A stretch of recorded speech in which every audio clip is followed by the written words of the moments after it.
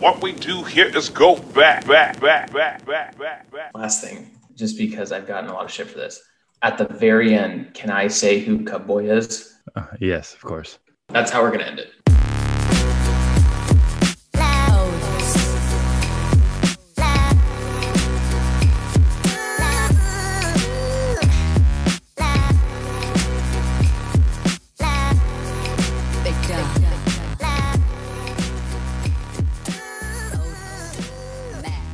Welcome back to another edition of the Raider Take podcast. I am Micah McDonald.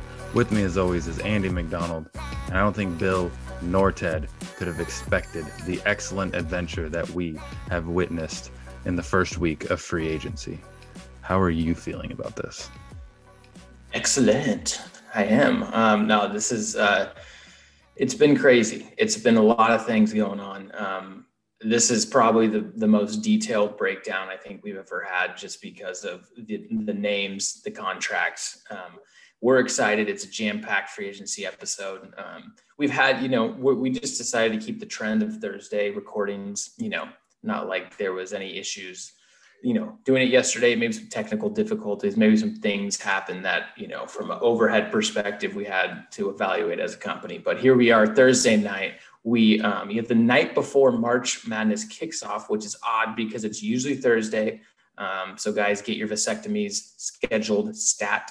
So you have the next couple weeks off for the Madness. But let's get into it. Jam-packed breakdown of free agency, just to give you an idea of where we're going here. So we're going to cover all things Raiders. We are back. It was fun to do the draft breakdown. It was fun to go through, each group, evaluating each prospect. It was nice to dive into college football, but we got to get back to Raider Nation. Got to get back to where we started. So we're going to go through briefly over who we re-signed from, who was a Raider, who we ended up bringing back, who was a Raider, who ended up leaving. We had, 2 trades, a couple different folks just left in free agency. And then we'll actually break down who we brought on, who we've acquired in free agency from other teams, what their impact's going to be.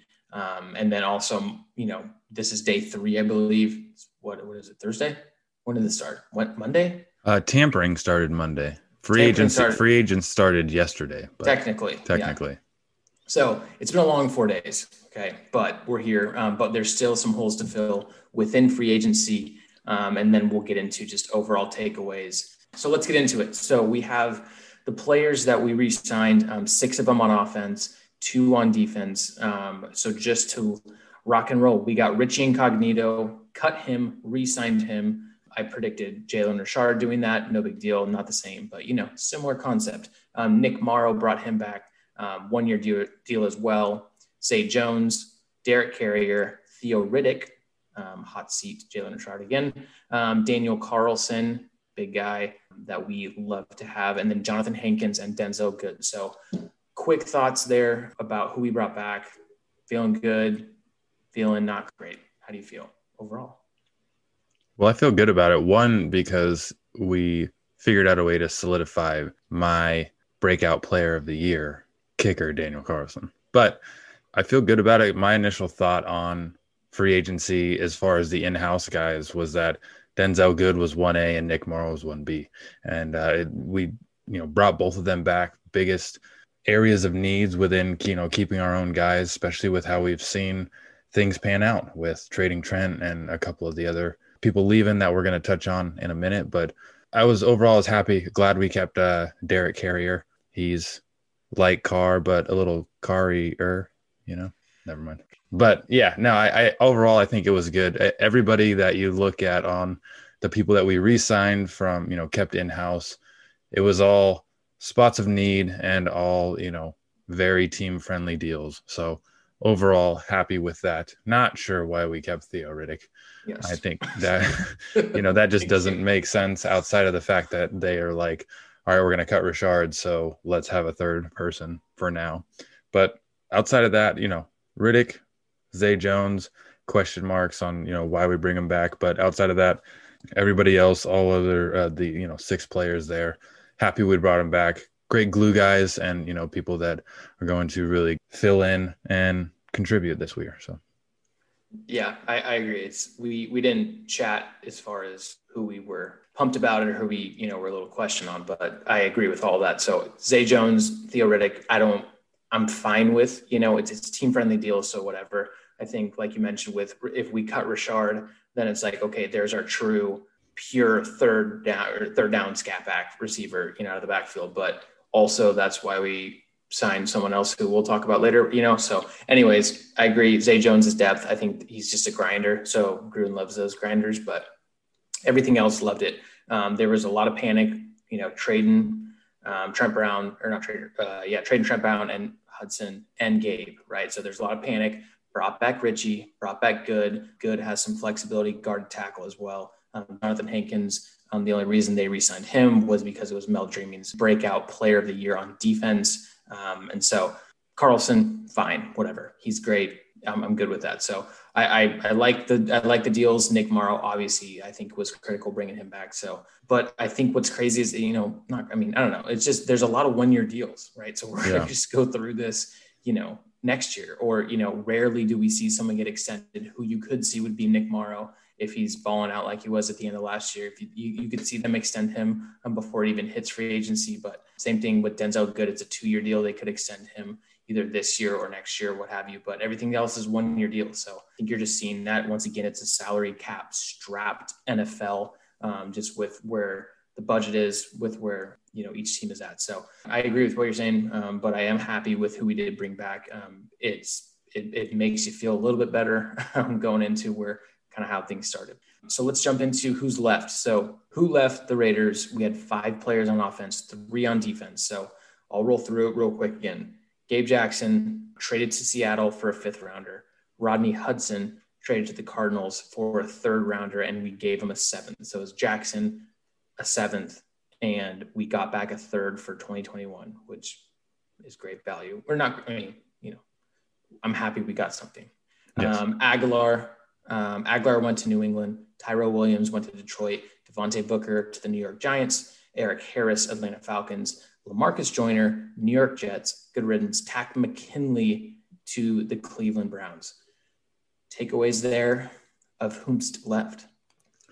Yeah, so the who left list is literally the inverse of the people we kept list, whereas the people we kept, there was 6 that I really liked and 2 that I guess it's actually the same. I'm going to take all of that back. It's going to be exactly the same. It's the inverse format, but also it's the inverse. Yes, it's the inverse format, which means the layout is exactly the same. It's the inverse of the inverse. So 2 negatives make a positive. Water always finds its level. All of that, those things. Iron sharpens iron. Yes, 6 of them, perfectly fine with. Getting rid of Gabe Jackson, understandable because of the cap situation with him. Okay, everybody thought, like, even last year, thought this is a possibility. It's something that might happen. Don't want it to happen. But getting rid of Rodney was just a complete blow to the back of the head. Like, where the hell did this come from? And, there was word out there that he had asked for the release, and there was, stuff talking about being mutual about, him leaving, but they, he was wanting to kind of get out of there, I guess. And they were willing to grant it to him, and word got out, and we ended up trading him for, like you said, a 3rd rounder. So that was kind of out of the blue. Like you said, it was nice that word came out we were going to cut these guys. And what's funny is I kept seeing it on Twitter, them saying, like, if it makes anybody feel any better, cutting Gabe and cutting Hudson hasn't been made official. It's just been announced that might be where they're going. And then all of a sudden you see we get trade value for it. So if there was any silver lining to that aspect, it was like, hey, we got some compensation back for it. So everybody else, perfectly fine with them leaving. I was always very indifferent on Eric Harris. I really liked him at times, really hated him at other times. He's your Stuart Schweigert. Yeah. And actually, I never liked Stuart Schweigert. So yeah. That's I don't think it's the same. It also might be because he rocked the number 25, my number as well, and is very keen on that number. So it may be that, but it may be the fact that he picked off Phillip Rivers like 16 times in one game. Who doesn't like that? He picked off Jacoby Brissett, took it to the house. I'm just saying, I liked Harris, and it was clear that he wasn't a starter. He played so much better as a role player. But anyways, those are my takeaways, my rambling on.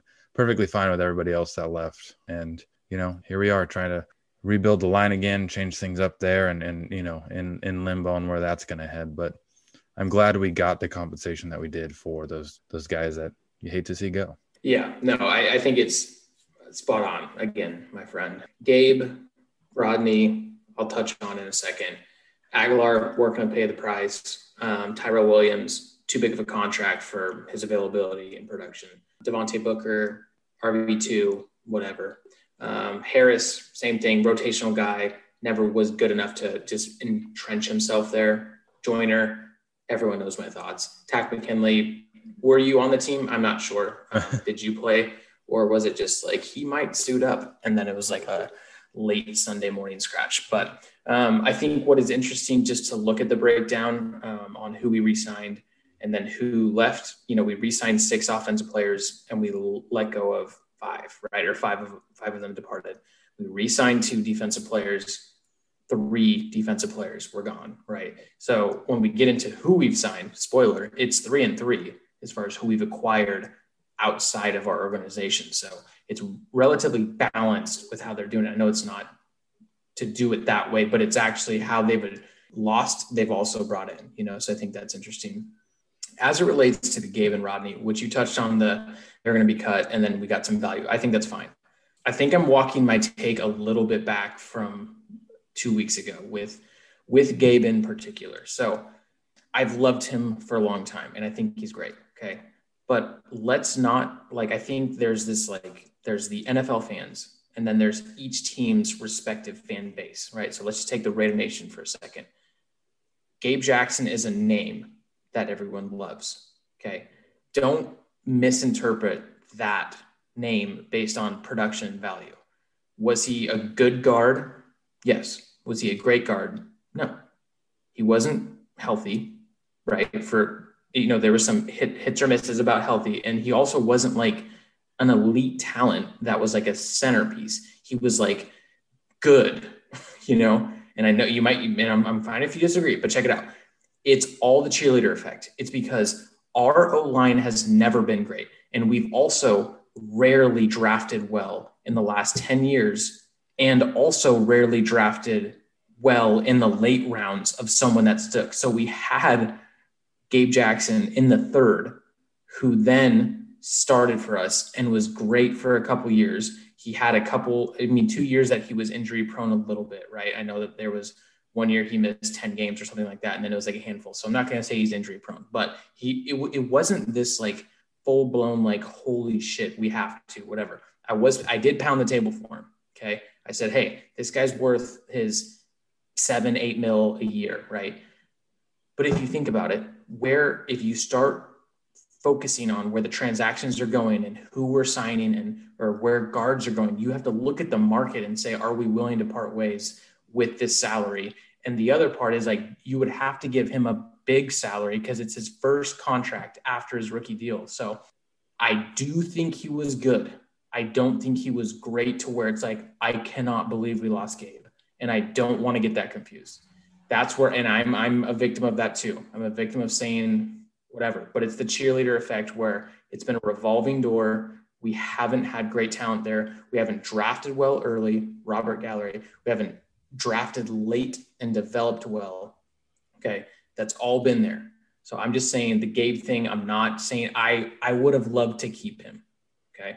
But it's the cost, the cost value association where it's what's it going to cost to what is it going to provide? And was that value actually what it is, or was it misconstrued from the perspective, right?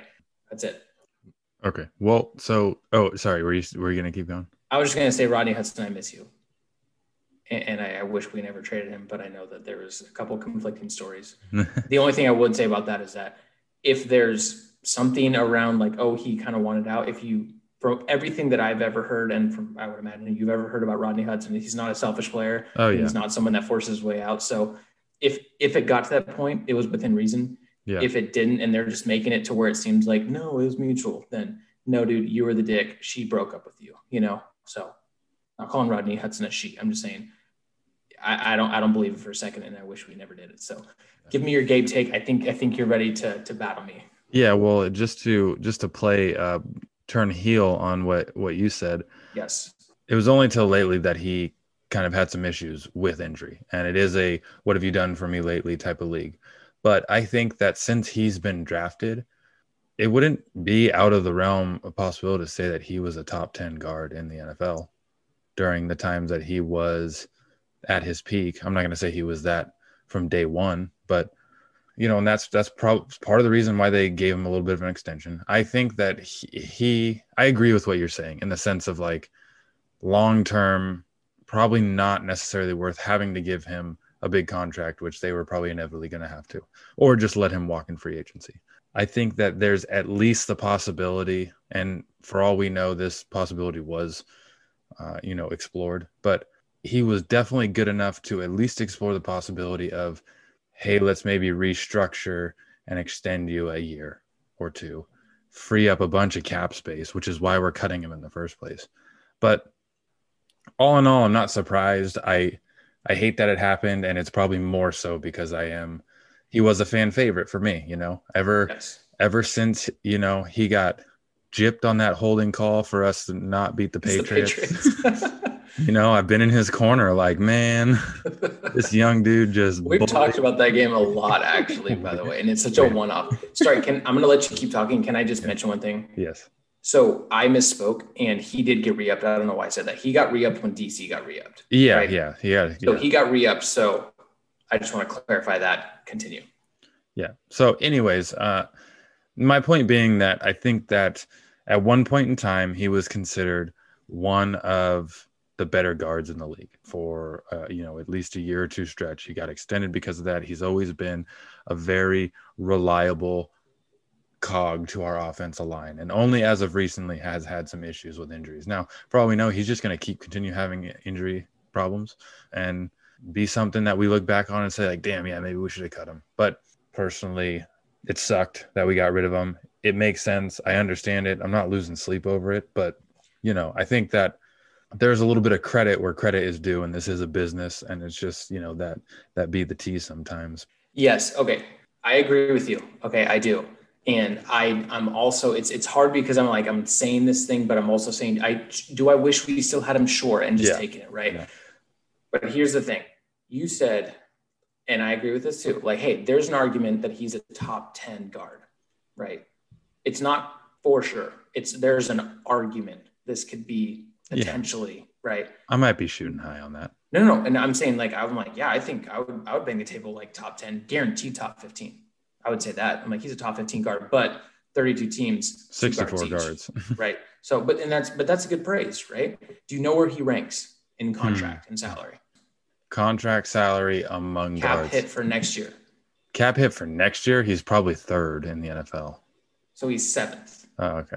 Okay. And so, and then the reason I'm saying is not to prove you wrong. It's kind of like to support both our points. It's like, are you willing to do that, right? Are you willing to say, hey, arguably top 10, and if you feel good like you do and I do, it's like, yeah, I think he's top 10, but if they think he's 15 or 20, and if you think that he's getting paid at 7, yeah. Right. So I think where I'm trying to say is that it's easy to sit, throwback at the O.co at the Coliseum, right? And just sit on the tailgate and just fucking talk ball pregame, right before, right, ready to rock, and then just bang the table for these guys. But he's a dude, okay? He's a good player.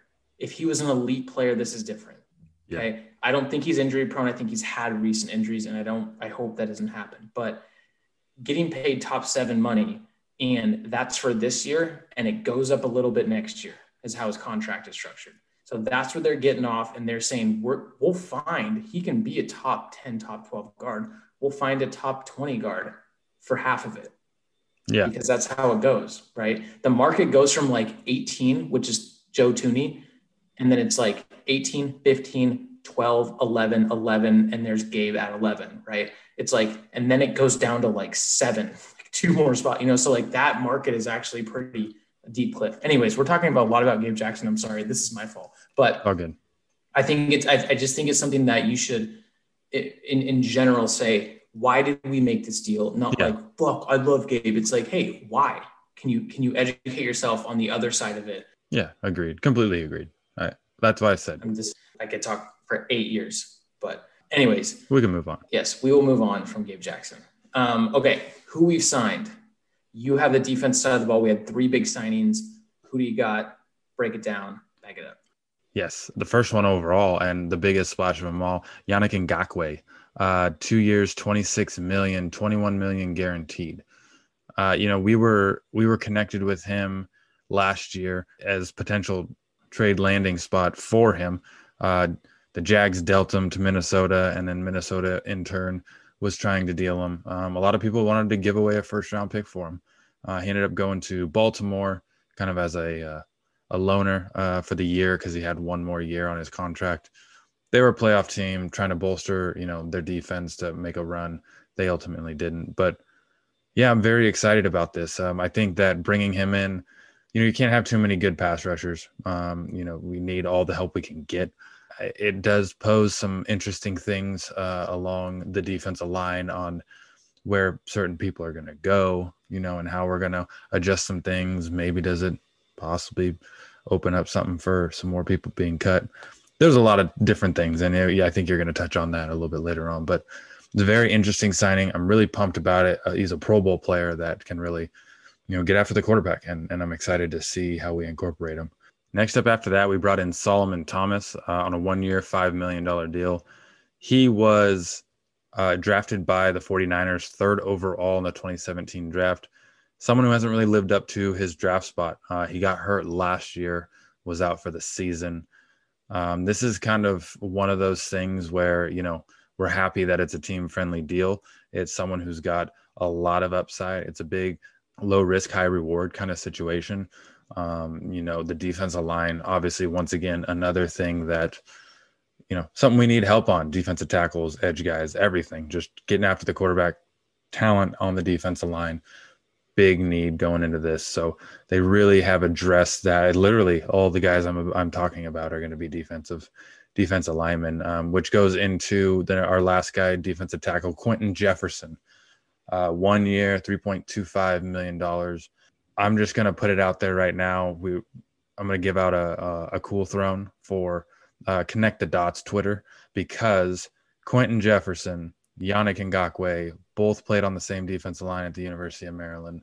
So all those people that love to connect the dots on why things are going to work out because of X, Y, and Z, these guys played together in college, both got drafted in the NFL.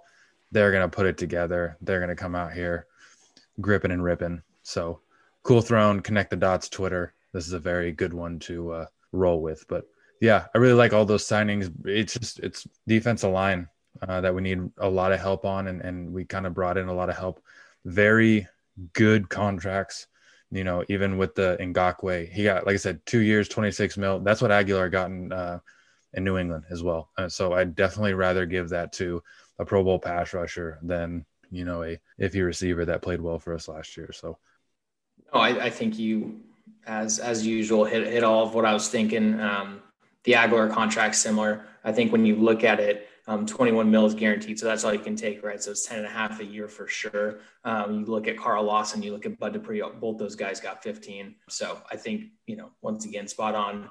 Solomon Thomas, I think the only thing that I would mention is that's a move I didn't see us doing because we're not that smart. And I think when you look across the league, you're like, God damn it, Patriots, or, why would this, that's so smart of this team? Because it's twofold. There's the former top 5 first round picks, that don't pan out and people take a flyer on, AKA what's his name?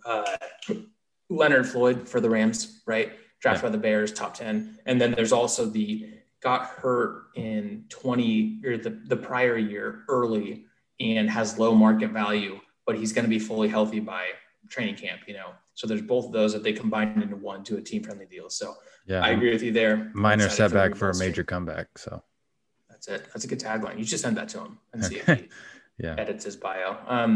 Well, no, I love it. I love the team-friendly deals. I love the bolstering the D-line with, adding some depth there. So I'll get into the offense side of the ball. We have John Brown, signed him 1 year, $3.75 million. he's really good when he's there. He's been hurt a lot, but when he has been fully healthy, only played 2 full seasons, gone over 1,000 yards. I think he's averaging 14, 15 yards a catch, so that's someone that we need that can, and it's not really to take the top off the defense, but he's someone that it's the drag over the middle that he turns up the field. It's the, corner route that he makes a play, toe touches on the sideline, he can do a lot that I think what we envision Ruggs to do, which is why it was a little surprising. You're like, oh, I think we would lean Juju or maybe a bigger body possession receiver. But it's also the Raiders where it's like they see that in Bryan Edwards to be that role. So they wanted to just add more speed, add more weapons in that sense. So I think he's going to be good. There's, 3.25, $3 million, right? For someone that was a 2 or a 3 for the Bills, but for the receiving core, for what he's going to add, I think it's a steal. So Kenyon Drake was a big one today. 2 years. You gave me the details before this. 2 years, 14 and a half, 11 guaranteed. So 14 and a half is incentive based, but 11 guaranteed. So, you can look at it one of two ways. You can say, well, is this giving, what does this say about Josh Jacobs? Everything that I've heard, at least, and you can obviously touch on what you've heard as well, but going to be able to take some of his, load a little bit, some of that share, but also they're going to incorporate him throughout the offense and make it more of a, kind of that basketball approach that we talk about. So he's going to be there. He's going to be there situationally. I think he fits the scheme from a running back perspective. He's really great out of the backfield, a lot more polished of a route runner than Jacobs. I know that's something he's working on, but take the load off him a little bit, justify some of those carries that we questioned with Devontae Booker throughout the year. This is something too that I was talking with someone and we were conversing and this came up. So I don't want to say that it was all my idea because it wasn't. This was his take, as he said, Josh Jacobs is coming up on an extension, right? So rookie deal from 2 years ago. So this is going to be his 3rd year. And then it's usually year 4. He's a 1st-round guy because they have the 5-round or 5-year option, whatever. This could, if he can come in and make an impact, and this is terrible, right? But take away from Jacobs' numbers, that can lower the market value expectation around what Jacobs would then get extended. Just something to consider. And I won't name his name. We may interview him at some point, but it was something he shared with me. I'm like, that's a fantastic point. So, but also something that's going to justify someone else getting carries when we give Jacobs the break that we do. So last one, not going to touch on it much. Nick Martin, Texans center, Andre James, you have some competition, but he's someone that was consistent with the Texans. He's good filler, plug him in there. You're not Rodney Hudson, so I don't love you, but Nick Martin, fine. Thoughts on the offensive side there? Yeah, so a lot of thoughts there. So starting with the John Brown situation, I think they look at that and see, okay, John Brown is what they would like as far as how he fits and where he's really, made his money is how they kind of, view Ruggs in it, just Ruggs being a little more dynamic, kind of how you mentioned. So I feel like bringing him in not only allows to get some good talent at the receiver, but also really mentor Ruggs and kind of bring him along and kind of, John Brown learns the playbook, learns all these nuances, all the things. He can go in there and, Ruggs can, essentially learn from him. You got another speedy guy that can free up Ruggs or Ruggs can free up him. We saw Ruggs acting as a decoy a lot, maybe that John Brown ends up being a little more of a decoy and Ruggs ends up, getting the Aguilar type, looks and touches and stuff. On the Kenyon Drake side of things, that is a very interesting take. I am all about, I will tell you right now, I don't want to root for that thing to happen. I'm not going to say I'm rooting for Josh Jacobs' value to get knocked down, but I will always root for the wild conspiracy theory over just like the boring normal take on things. So not that I want that to happen, but I'm here for the contemplating of that happening. I looked at it as, we saw Devontae Booker came in and he was a good RB2, was good by all accounts spelling Jacobs when he got the time. Jacobs had some injury issues. Booker came in and he couldn't be that number one guy. He couldn't, take the 20 carries and be that number one guy while Jacobs was out. I think you look at Drake and I think he's going to not only be a good RB2 and do well in what we put him in there for, but he's also can take over that number one running back role if Jacobs does go out. So you're looking at, a rich man's version of Devontae Booker. That's going to be a lot better and a lot more consistent, whether, he has to start because of injury or he is, that second guy to spell him a little bit. So very interesting, very excited to see what happens. As we mentioned, Jalen Richard's probably odd man out, but I don't know. I'm all for it. Can't have too many weapons on the offense. Gruden's the best defense Gruden has is a really good offense. So yeah, no, I think I love the John Brown thing where it's like, it's a mentor to Ruggs because that's what he's going to like, what he wants to be, if not better. And then also when you have both of them on the field, it's not, you have to account for both. So it's not just Ruggs is the deep threat. I think that's a great point. So going into holes to fill, where are we at now, right? So we just went through everything, who we re-signed, who left, who we picked up in free agency outside of the organization. What are some holes to fill that you see? Yeah, so I think the biggest thing that we see as far as hold to fill really is in the secondary. Something going into the season that was a huge need and is still a huge need is free safety. I think someone we could go out there and target is Anthony Harris, formerly of Minnesota Vikings. Someone that is starting to get a little older. I want to say he's turning 30, 31, somewhere around there, but he's still very efficient, puts out product. He's a good player. So getting someone, we've seen so many times the Raiders bring in these vet guys for, good locker room stuff, but they're not really like the biggest producers. You know what I mean? It's like they've had some success, but they're really just role players. We could go bring in Anthony Harris. He can be a starter out there. He can also be that vet guy in the locker room. So I think that would be a good place to target a free safety. Transitioning into kind of that middle section when it comes to like cornerbacks, Richard Sherman's out there. And I say that middle section because he can play corner. He could very well transition to play safety as well. You kind of not by no means comparing the two players, but comparing the situation. Charles Woodson transitioned to a safety later in his career and had great success doing so. So getting someone like Sherman there, very knowledgeable, great player, Pro Bowl player when he was in his prime, kind of getting in there, getting that DB room would be fantastic, whether he rotated in at corner or whether he ended up playing safety. And then the last guy to touch on quickly, the Bears released Kyle Fuller. So talked about previously how JC Horn got my Kyle Fuller player comparison. He's someone that was kind of more of a cap casualty in the situation. He'd been playing well. He was a great, good player for the Bears. Obviously wasn't anything that was so, stand out ish to where they were willing to keep his contract and all that stuff. But by all means, kind of a vet guy that could come in and same as Harris, probably give us very good production while also being kind of a savvy vet in the locker room. So I think the secondary is by and large, we didn't address it whatsoever in free agency yet. So, D-line, secondary, two biggest things we talked about prior to this. We addressed the D-line a lot and didn't do anything with the secondary. So secondary would be my top pick, free safety specifically, and then some corner depth.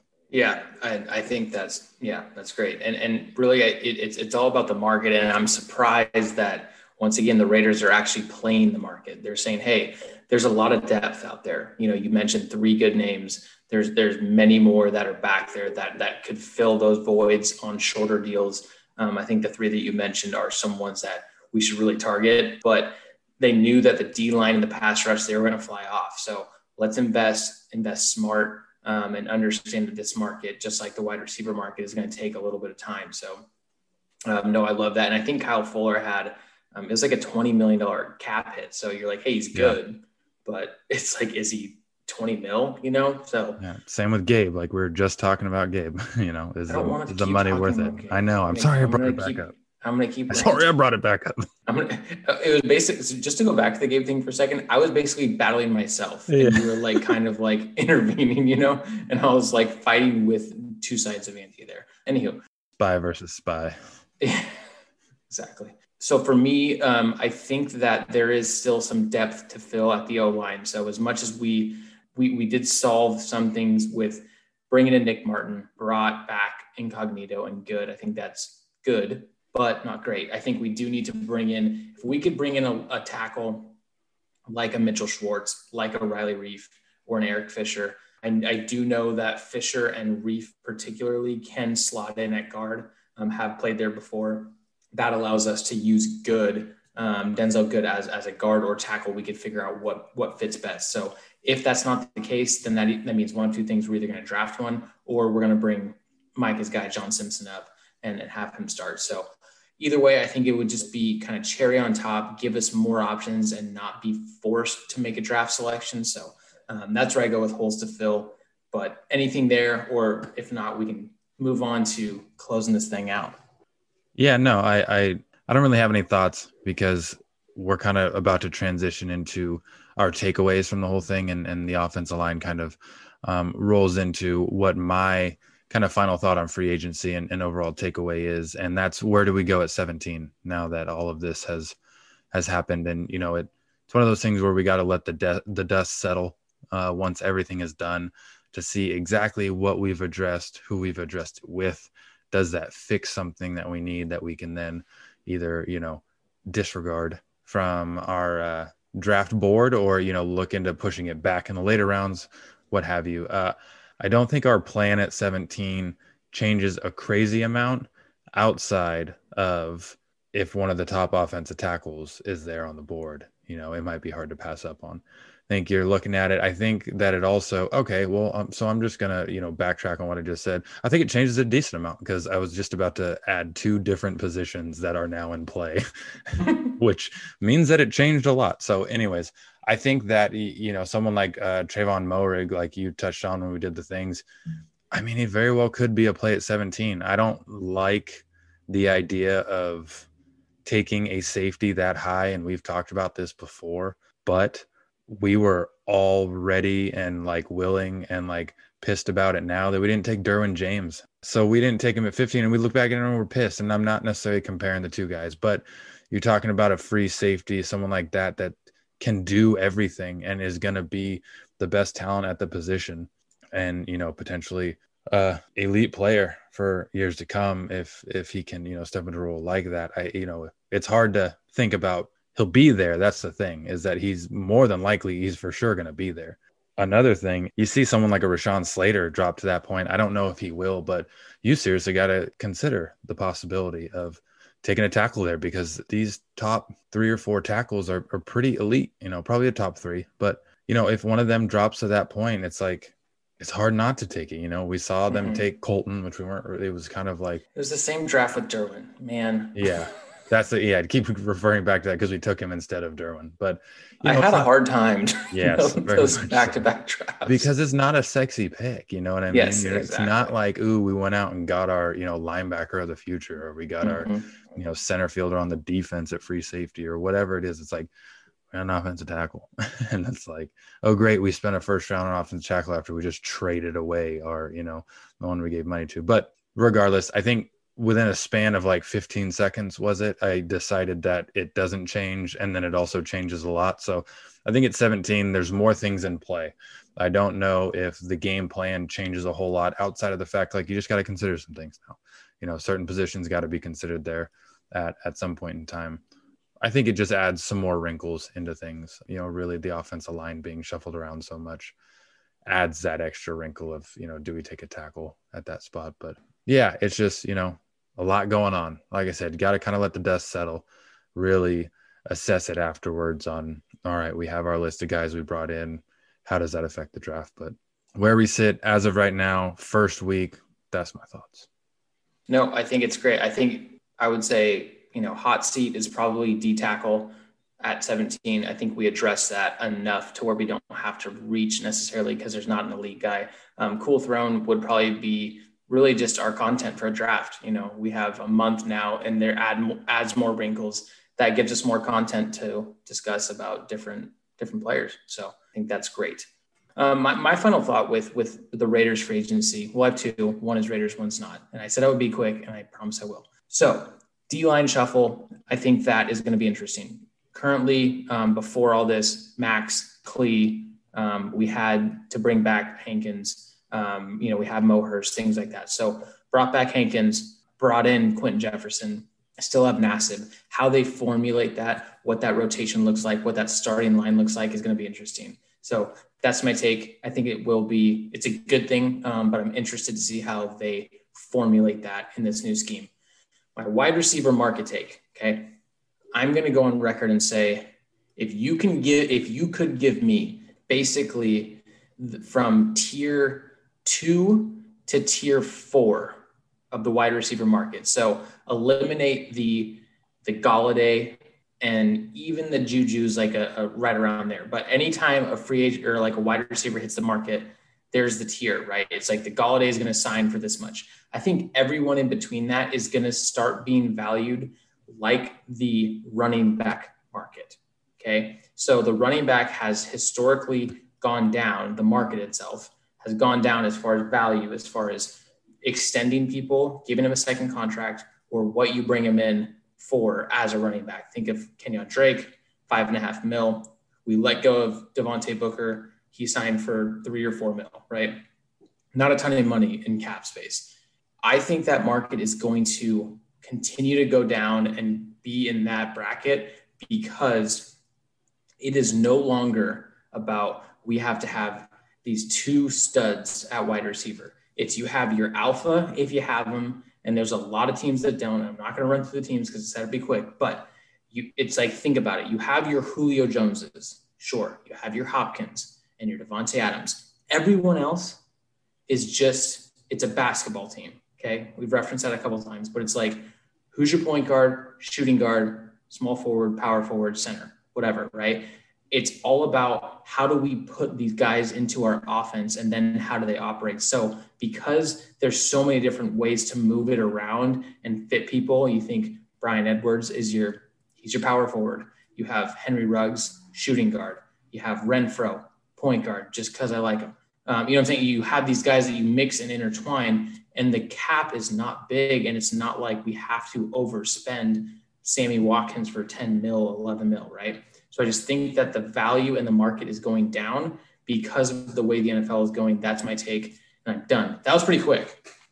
Yeah, that was quick. And I absolutely love that take. I'm going to be honest with you, because we've talked about before that it's like, you don't have to have, like, people think like, okay, you got to have this prototypical Calvin Johnson style, not exactly him, but the big dude, the big bodied type of person. And then you got to have your fast, speedy guy, or you have a couple of those guys.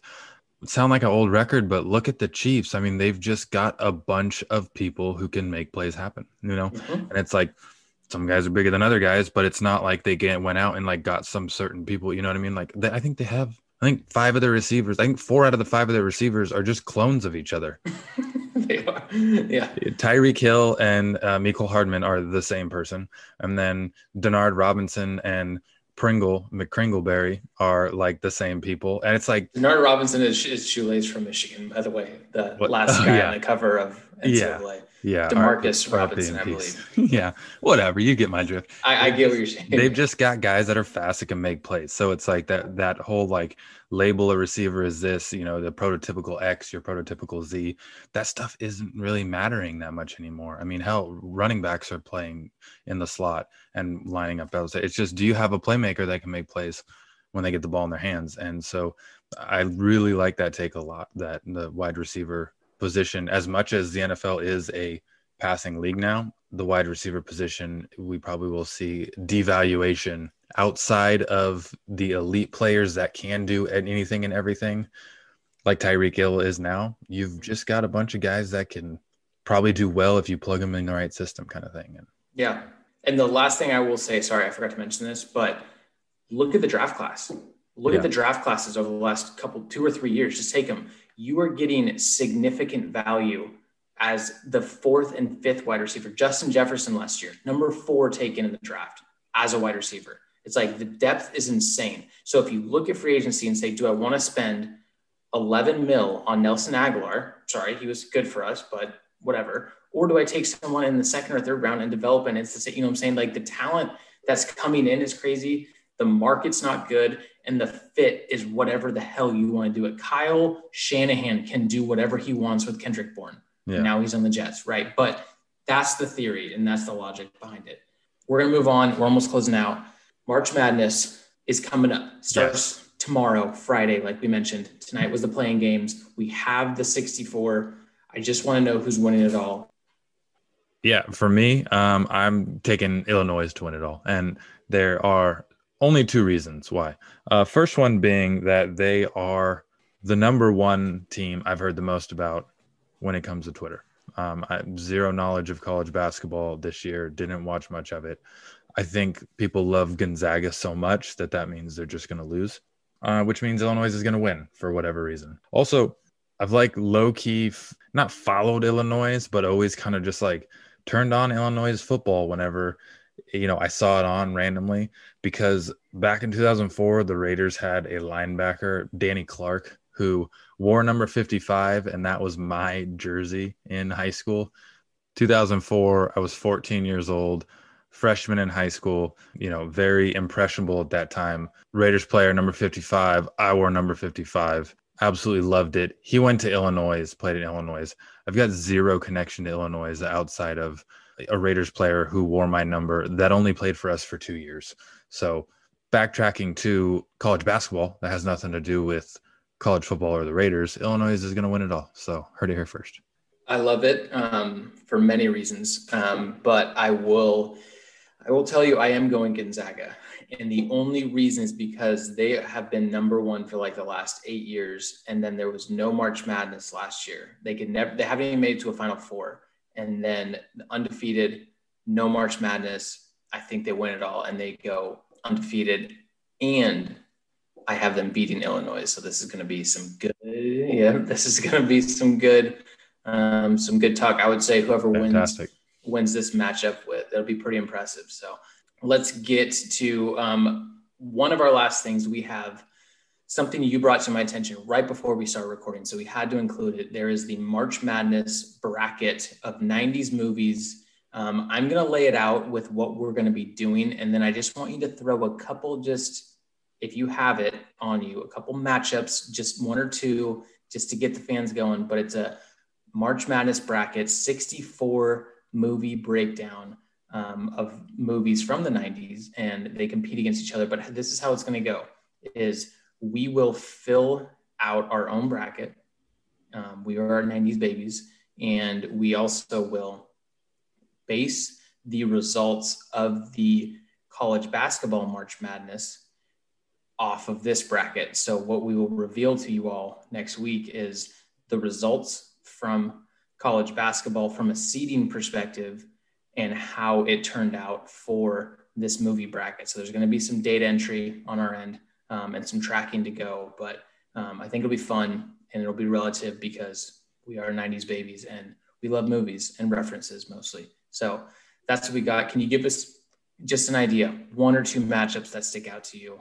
I'll actually give you one from each division. So out of the North, one that stands out to me, we've got the Big Lebowski at a 3 seed going against Mrs. Doubtfire at a 14 seed, which is going to be, it's going to be a big one. Pretty wild.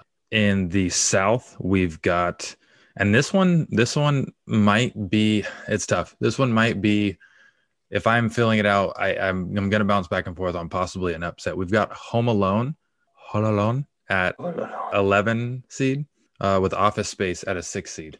Ooh, and it's one of those things that's very tough. You look at Home Alone, you could label that as a Christmas movie, but it is, that it plays all year long. But out of the East, it's pretty chalk. I would say, I'm telling you right now, these two movies, the fact that they got pegged against each other, couldn't be the more opposite. I'm not saying it's a whole lot of a question mark, but we've got Boys in the Hood at a 7 seed going up against My Girl at a 10 seed. So you've got Dan Aykroyd and Macaulay Culkin in My Girl against Cuba Gooding Jr. and Ice Cube. So that's a wild one right there. Coming out of the West, I think one of the ones that stands out to me the most is Sandlot at a 8 seed going against Seven at a 9 seed. So you got the good, fun family kids movie going against Brad Pitt, What's in the Box. So this kind of bracket, disrespectful that the movie Seven was not a 7 seed, just for. yeah, I feel like that's tough to not just plug it in there Just at slot it least. in. Yeah. Like for no other reason but the fact that the numbers in the actual name, like There's no committee that's actually force ranking this based off of, but we got to stick to where it is. yeah. So this bracket chock full of insane matchups. Those are, the 4 that kind of stood out to us. It's fantastic. It's something that came across Twitter. Huge cool throne for bracket season. People are running brackets for anything and everything. 90s movies like this. Thought it would be a great one to, ponder ourselves. I'm sure everyone out there listening to us, is feeling the same way we do as far as the nostalgia behind this kind of list. So it's going to be fun. Can't wait for it. By the time the next pod comes out, we'll be in a week into March Madness. So we will be doing some live updates. So, yep, I love it. I'm excited for that. That'll be good.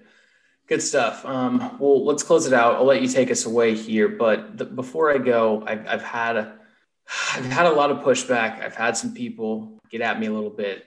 Throughout the year, there was this battle between B. Bauer and Cubboy, and I think it's time that I finally unveil Cubboy. So here we go. Cubboy, I know you're listening. B. Bauer, K. Bauer, I know you guys are listening. But the true identity of Cubboy is. So I hope you guys are happy. You finally know who Cubboy is. You finally know who this individual is. You have their identity. That was a gift to you all, and I hope you enjoy that. So that's where I want to leave us. Raider Nation, stand up. Free agency. We are rocking and rolling. All of our hot takes, all of our key players that are out there, holes to fill. That is probably going to change within the next 24 hours, but that's why we love it. We've got March Madness. We have free agency madness. I'm excited for everything that's going on. So, Micah, that's all I got. Peace out. Raider Nation, love you guys. As always, we appreciate the love. Share, subscribe, rate, review. If you're on iTunes, Apple Podcasts, give us those 5 stars. And just keep supporting the pod. We appreciate everything. We love bringing this kind of content for you. By far, one of our most complex podcasts we've put out as far as information, but it was fun going over everything. Got a lot more to touch on as we get closer to the draft, but it's fun stuff. We hope you appreciate the content, and we'll see y'all next week. Peace out.